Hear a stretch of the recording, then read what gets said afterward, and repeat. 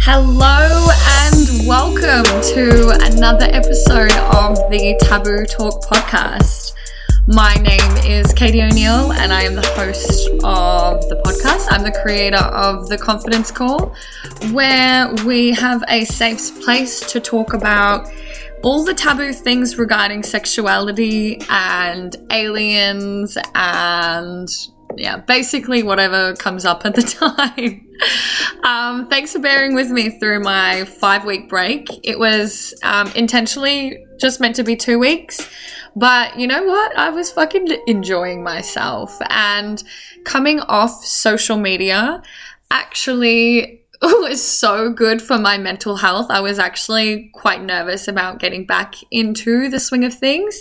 As much as I do miss like the conversations that happen on the conference call, I was really just enjoying the lack of anxiety and the really good sleeps that I was having. Of course, yesterday was my first day back, and I kicked things off with confessions, which is my favorite thing to do.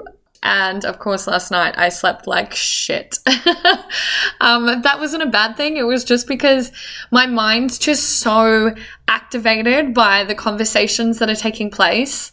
There's so many things, people write in about so much stuff, and then I have all these ideas of things that I want to talk about, and like questions and polls, and just the way to navigate through the conversations to make sure everyone feels comfortable and safe, and how to get like a neutral perspective on things instead of such a harsh judgment, which society is so good at doing. It's good at thrust uponing the people. Bear with me, guys, please. It's my first episode back, 5 weeks off. So the benefits for me, the benefits, I sound like some kind of health advocate. Well, I guess in a sense I am. Getting off social media was so good for my mental health. Like I said, I was sleeping better. I had literally no anxiety, and I was so fucking content with everything that I was doing every single day that I was doing something, because I had nothing to compare it to. The people that I want to be in contact with, I'll be in contact with, and they'll be in contact with me. Coming off my personal page in particular was kind of a standout for me. I realized like, okay, I actually don't want to go back to this. Like, I'm not making money from it. I'm just sitting there looking at what everyone else is doing and feeling, whether it's conscious or not, feeling like I should be doing more or should be doing better or having more fun or being more social. Getting off that platform and just doing whatever the fuck I felt like doing, I swear every day I lived in this pure content. It was amazing. It was so good. And so no, I will not be returning to my private account. Message me on Facebook. I'm not going to respond. I'm not going to go into it. And if I do go into it, it's just going to be to reshare something. And that will be that. Honestly, like, social media is actually so toxic. I know that I have like a platform and a business that began there, but if you're not making money from it, what the fuck are you doing? Like, seriously, ask yourself that question. Give yourself a detox. Go 2 weeks without it, and maybe, who knows, it'll turn into 5 weeks, and then you'll be like, yeah, actually, life is worth living outside the realms of my fucking however many inches my phone is. Enough about that. You do you, boo. I actually want to talk about how I started the new year, because this was really exciting for me. I actually just worked the New Year's, which was good because there was lots of money to be made. But over the 12 o'clock period, it was so fucking awesome and just super reassuring for me personally, like being on the right path. So I got booked for an hour to do a dance with this couple. And since like beginning the confidence call and like in the last few months talking a lot about swingers and open relationships and things like that, couple lap dances are actually my specialty right now, and I'm getting so many of them, and I absolutely love them, especially for like established relationships who are comfortable and communicate well and I'm definitely sure that they're ready to open up their relationship to bring in like sex workers and other people and, you know, whatever, like kink it up. Yay, awesome. Anyway, I got booked with this middle-aged couple and we were drinking champagne and got onto the subject. They were actually swingers.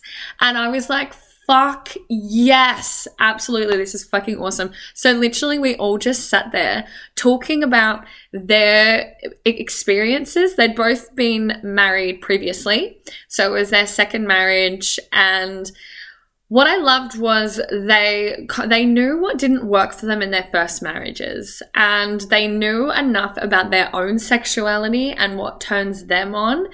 And they were able to use that and communicate that effectively in order to kind of keep things spicy, but also keep things really safe for both of them. So couple dances are amazing, and I want to talk more in another episode about why bringing in a sex worker is so fucking good, in particular because like there's enforced boundaries.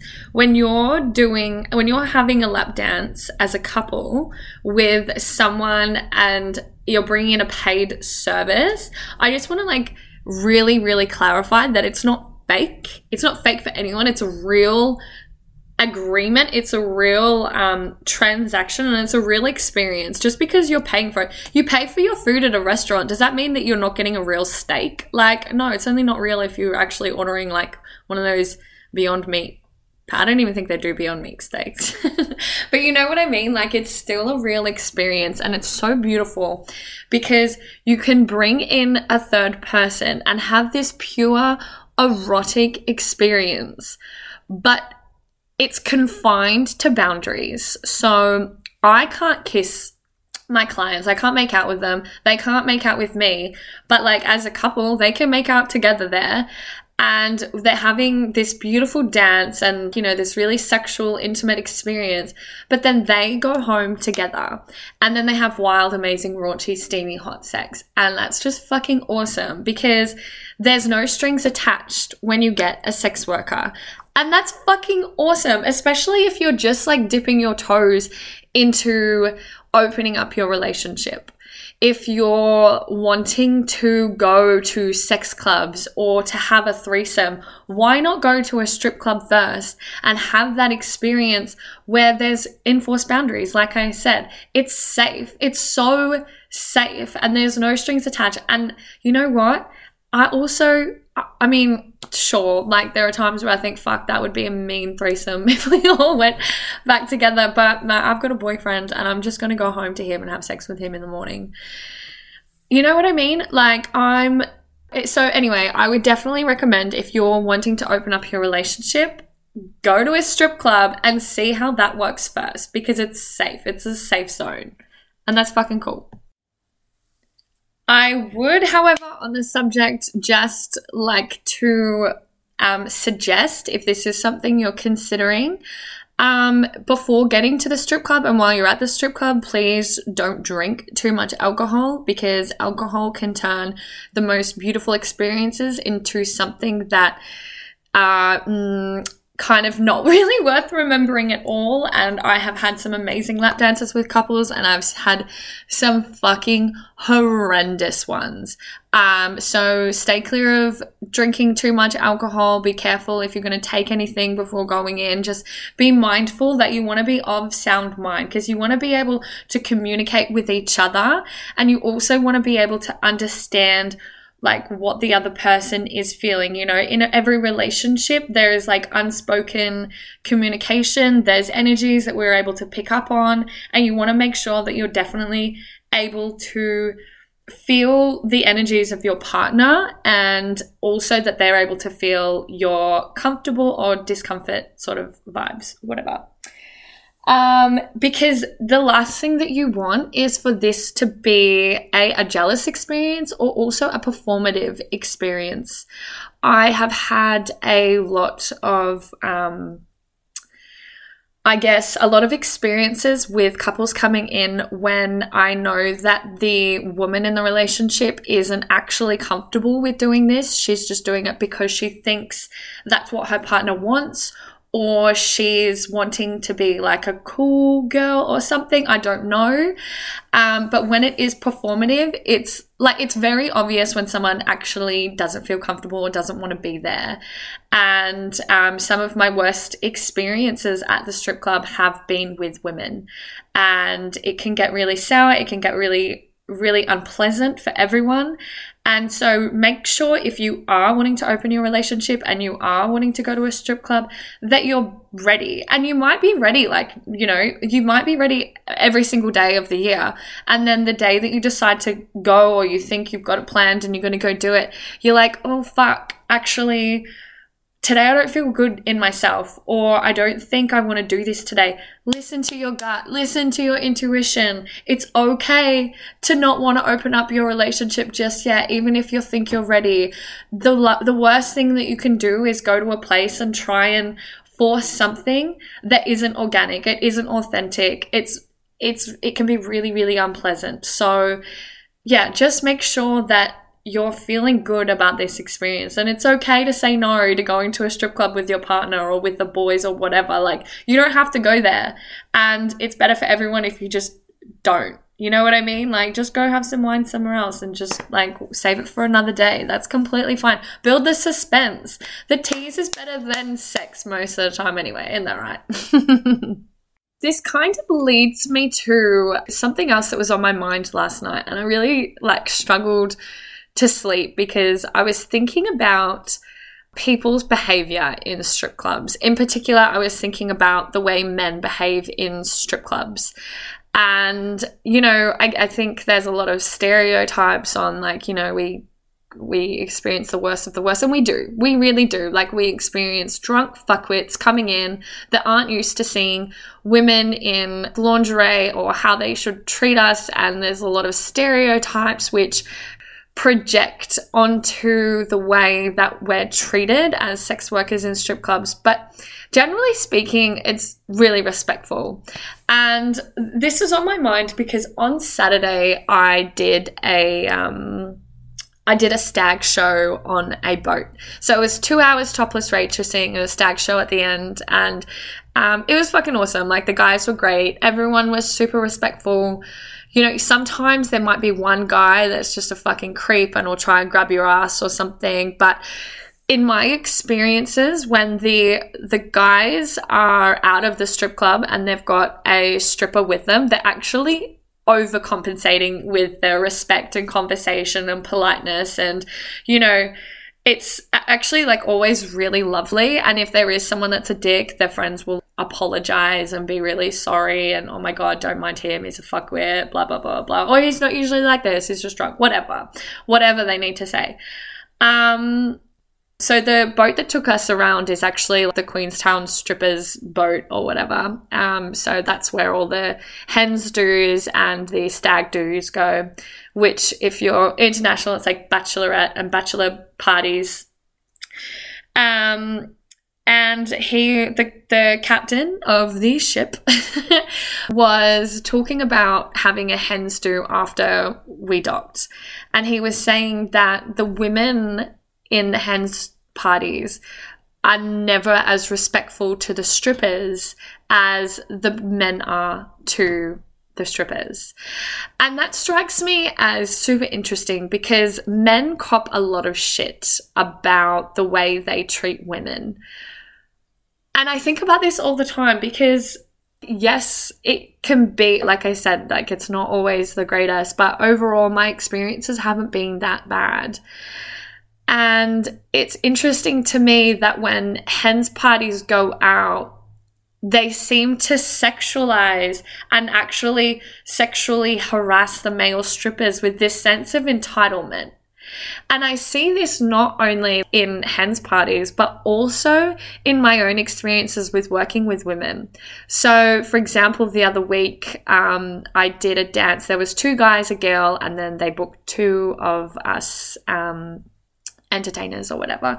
We went upstairs and the guys were so respectful because they were so familiar with strip clubs and the way to treat a stripper. And it was actually the girl in the room who felt like she could touch us inappropriately. She kept trying to kiss us. She kept trying to grope us and to touch herself and to break all of these rules. Now, we give the rules twice at the club. So we say it downstairs before they make the booking, just so they know what they're paying for. And then we repeat it upstairs before we start the dance. And this is a way to ensure all of our safety. And just because if anyone fucks with those rules, like they're out, like they've been warned twice already before the dance has even begun. And so I do find it really interesting that a lot of the people, a lot of the customers that are constantly breaking these rules and trying to push the boundaries aren't men at all, but in fact, it's the women. It's the women with sexual entitlement, because I don't know why. I don't know why. And it was just like on my mind last night, like, why is it? Like, yes, of course, I experience bad experiences all the time at work. But like, if you are doing any job, you always experience bad experiences with people all the time. It's just because mine's in a sexual nature that it's like, well, it is, well, I don't know if it is worse, but it's fucking shit anyway. But when it comes to women, they're no better. They're actually so much worse with the way that they talk to us and boss us around and think that they're of a superior sort of way. And I'm not saying all women. Like I said a few minutes ago, I've had some amazing experiences with couples, with one-on-one with women, and they're super respectful and they're super consensual and all of that jazz. But I see the worst of the worst in men, and we also see it in women. And I'd love to have a male stripper on the podcast for him to talk about his experiences and the way that women in hens parties treat and sexually objectify the men. Okay, I did a dance. It was a hens party with another male. It was the only other time that I've done a duo with a guy. It was a fucking great idea. And we drove all the way out there, and there was quite a few women, and we did our show, and the women were actually more drawn to me, probably because it was a chick and they were like, woo, female empowerment, yay, we love chicks. But I ended up leaving with the guy. We drove there together, we left together, and I could not believe the way he was being treated. It was so horrible. He was literally told that he had to leave straight away because it was a girls' night and he wasn't welcome. But they just paid a few $100s for him to do a show. And it was fucking shit. It was honestly, it was so shit to be there standing, my partner, like my business partner or my entertaining partner, whatever, and to just kind of have to defend him on such a scale that I have never had to defend another woman.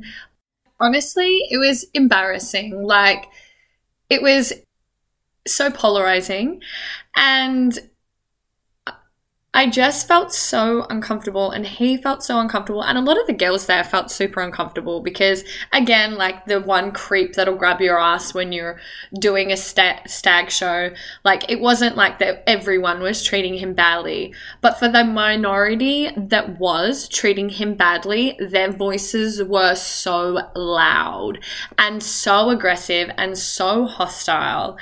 And it just was what could have been a really amazing experience. What started as a super fun, welcoming, loving, time for everyone, it just turned to shit real quick.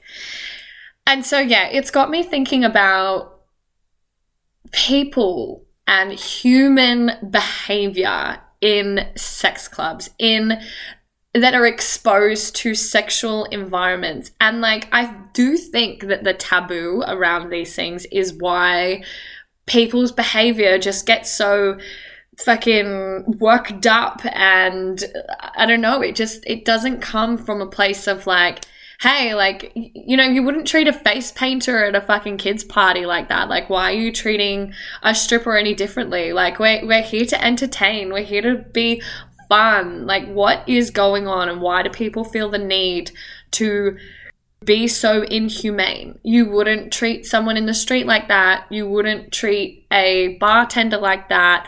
What makes our job any different to the way you treat us? And yeah, that kept me up last night, as well as, you know, a lot of other things like Gossip Girl. We're on season 5 at the moment, and fucking hell, like Chuck and Blair are my favorite people in the world ever. Honestly, Team Chuck and Blair for sure.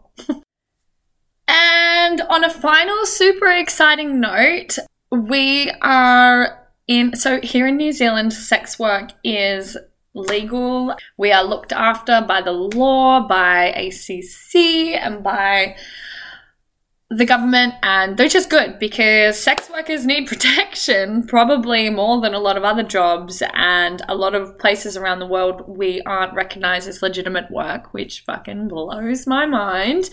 But anyway, we have had a really exciting, so I would like to buy some land this year. I am looking at investing. I want to start protecting my future and building a more stable life, and I'd like to do that here in New Zealand because it's fucking gorgeous here and I love living here, and there's what else do you need? But we have gone from being a full cash system to going all online by the books, which means that we are one step closer to legitimizing and removing stigma and stereotypes around sex work. We get paid the same, we pay our taxes, and now it's more like recognized by the government and the tax agencies, and I have now got more of like a credible source to invest in my future, which is amazing because you can be stripping for a long time, but being paid cash can kind of have its advantages and disadvantages, and I'm really, really excited to be taking that step forward to legitimizing sex work. So well done, New Zealand. Go Queenstown. Love this place, love living here, and love talking about this work. Thank you. Thanks, people. Thank you. And if you are a couple that's looking to have a lap dance and take that step, send me a message on Instagram. I would love to have a conversation with you and would love to entertain you. At my club, of course, because safety first. But yeah, thank you so much for listening. I recorded a few... No, I didn't. I recorded one episode while I was gone. I interviewed one of my friends and he spoke about his experiences in Australia with non-consensual sexual engagements, and it's a really interesting podcast episode that I'll be releasing in like 2 weeks. And I can't wait to share that with you guys. Thanks so much for the support. Oh my God. Also, fucking hell, thank you so much to every single person that has approached me. I've been a lot more social this summer than I was through the winter, naturally, because I actually fucking hate the cold. But I had so many amazing conversations with people, a lot of whom I actually don't know, coming up to me and letting me know that they listen to the podcast, they love the podcast, they love my Instagram page. There's been a lot of support. And it was super reassuring, especially on a break when, I haven't been active for 5 weeks, to have people approach me and let me know that they can't wait for the next podcast episode to come out, and just all the love in the community. So honestly, thank you so fucking much to everyone who has, been supportive all the way through. I can't wait to expand with this and see where the 2022 takes us, because fuck. It's good to be alive. Although I would like to be live in Bali right now, or the Greek islands, but it is summer in Queenstown, so I will take that for the time being. I am getting a bit restless though. All right, thanks guys and gals and aliens and pebbles. Goodbye.